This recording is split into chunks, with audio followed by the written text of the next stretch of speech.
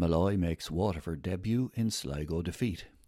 Article by Harry Shorthose. It's been a tumultuous couple of years for Carlow man Eric Malloy. Upon returning to Ireland from a tough spell in Poland last summer, he worked solo to keep up his fitness and tried to find a new club. With several options on the table, a deal to sign for Waterford came through right at the last minute, and he went on to make his debut off the bench with the Blues on Friday night. He admitted it's been a long journey to getting to this point, but that he's glad to finally be playing football again. It's been tough. I spent nearly all pre-season there. I was lined up from before pre-season started, and they kept me guessing the whole time. I was working really hard to prove myself, and there was just never any indication as to what was going to happen. There were guys there who already knew they were signed and could take it easy and not give it as much, which was frustrating. It was hard not having any information or knowing what was going to happen. There were other clubs who were interested too, and there was the option of going back to Poland, so it was hard just waiting. But I was delighted to get the contract at last. It's amazing to be back playing. At 28, I'm one of the oldest in the squad, which is strange, but it's really great to be playing in the Premier Division again. It's just off the motorway, which is really handy too. I got 20 minutes off the bench on Friday, which was nice. We didn't get the result we wanted, and the game was kind of over when I got on, but I think I did well. Malloy added that it's great to be home. I missed out on so much family time while I was away in Poland, so it's been really nice to catch up with everyone and spend time with them. It was nice to spend time with my granny who passed away just before Christmas.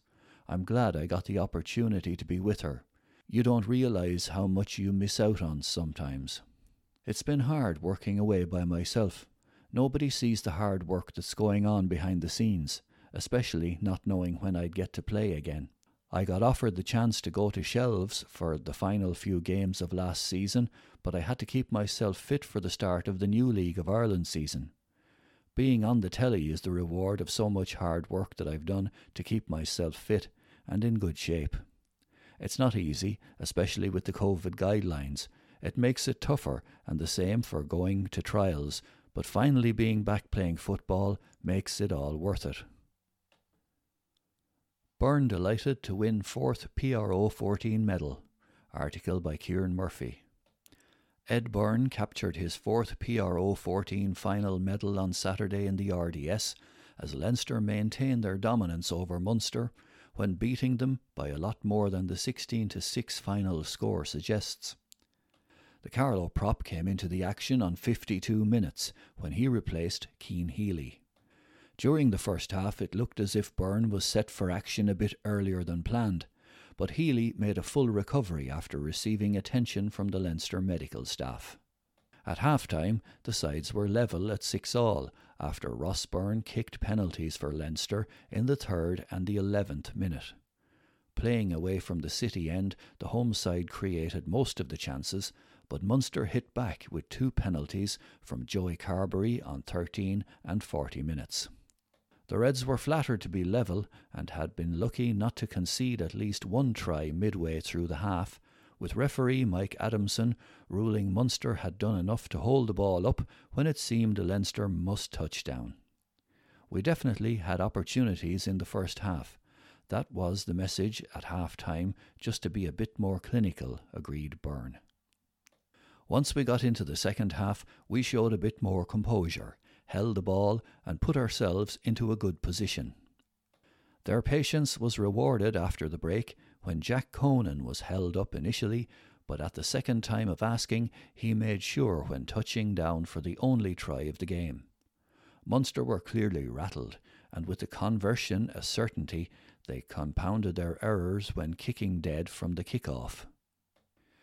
We spoke at half-time that the first 10 minutes of the second half was going to be crucial, acknowledged Byrne. Thankfully, that went well, and even after the try, we got a big momentum swing when they kicked too far.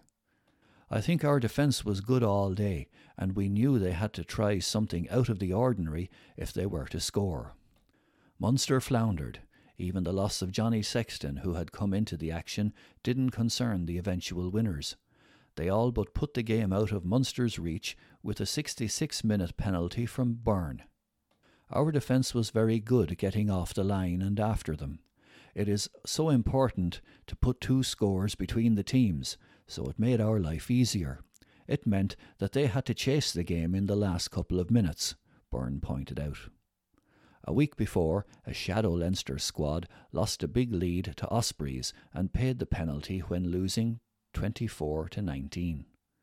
That Ospreys game we were 19-3 up, and we almost stopped playing and tried to defend that lead instead of playing our own game. We definitely learned a few lessons from that. That is the key message. You do have to learn from these defeats, and then on the big days you have to make sure you get it right. Meanwhile, there's an outside chance the brothers Edward and Brian could meet at some stage in the European Rugby Cup.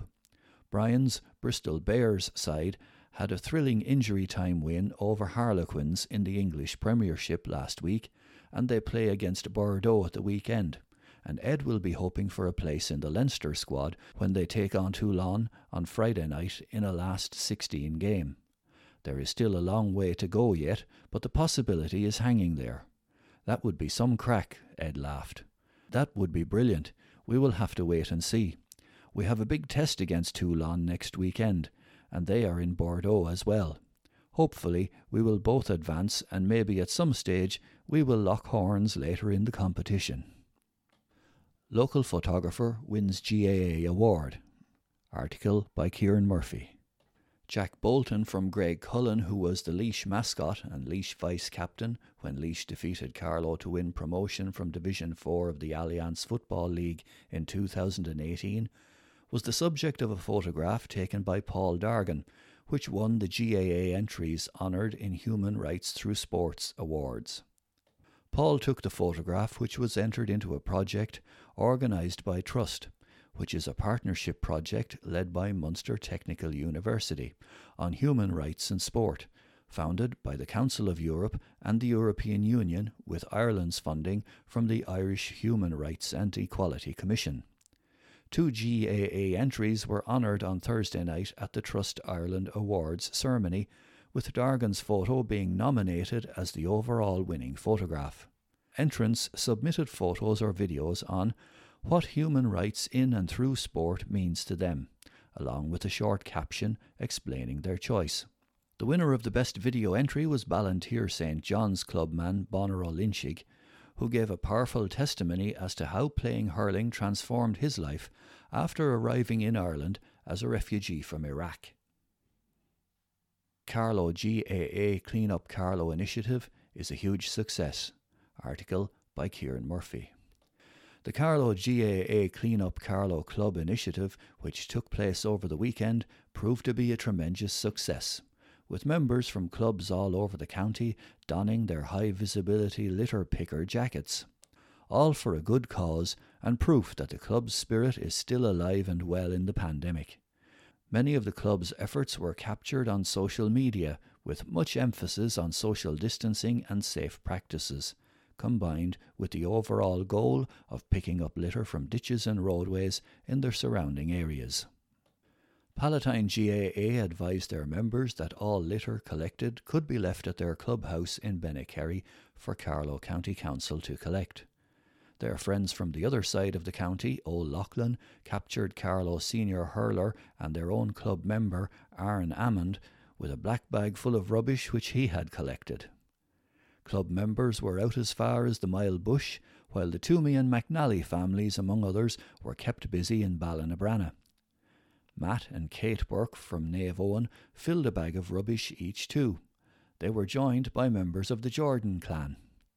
Over in Rathvilly there was a buzz in the air as a big crowd turned out to offer their support for a great cause. Elsewhere, Kildavin Clonegall actually found a near-perfect new pair of wellies, suggesting they were set to start up a bring-and-buy sale. Back down the road, young and old from the Ballon Club played their part too. St Mullins, who have won 27 senior hurling titles, and club members showed where their drive and purpose comes from as they walk the roads and byways picking up rubbish as they progressed. The same in Éire Óg around Tachaska, as club members gave the surrounding areas a full spring clean, no pun intended. No doubt, as the week unfolds, more photographs will appear, all for the benefit of the local communities. A great project which deserves and received huge support.